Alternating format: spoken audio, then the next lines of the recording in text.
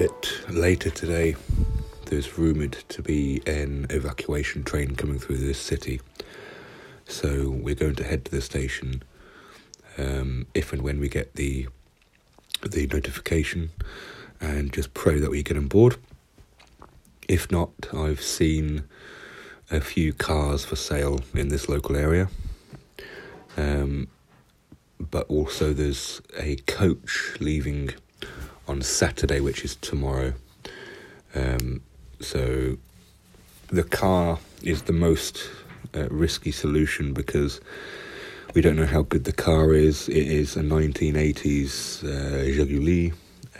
Even though it looks in good condition, it's a risk as to whether it will break down or not along the way.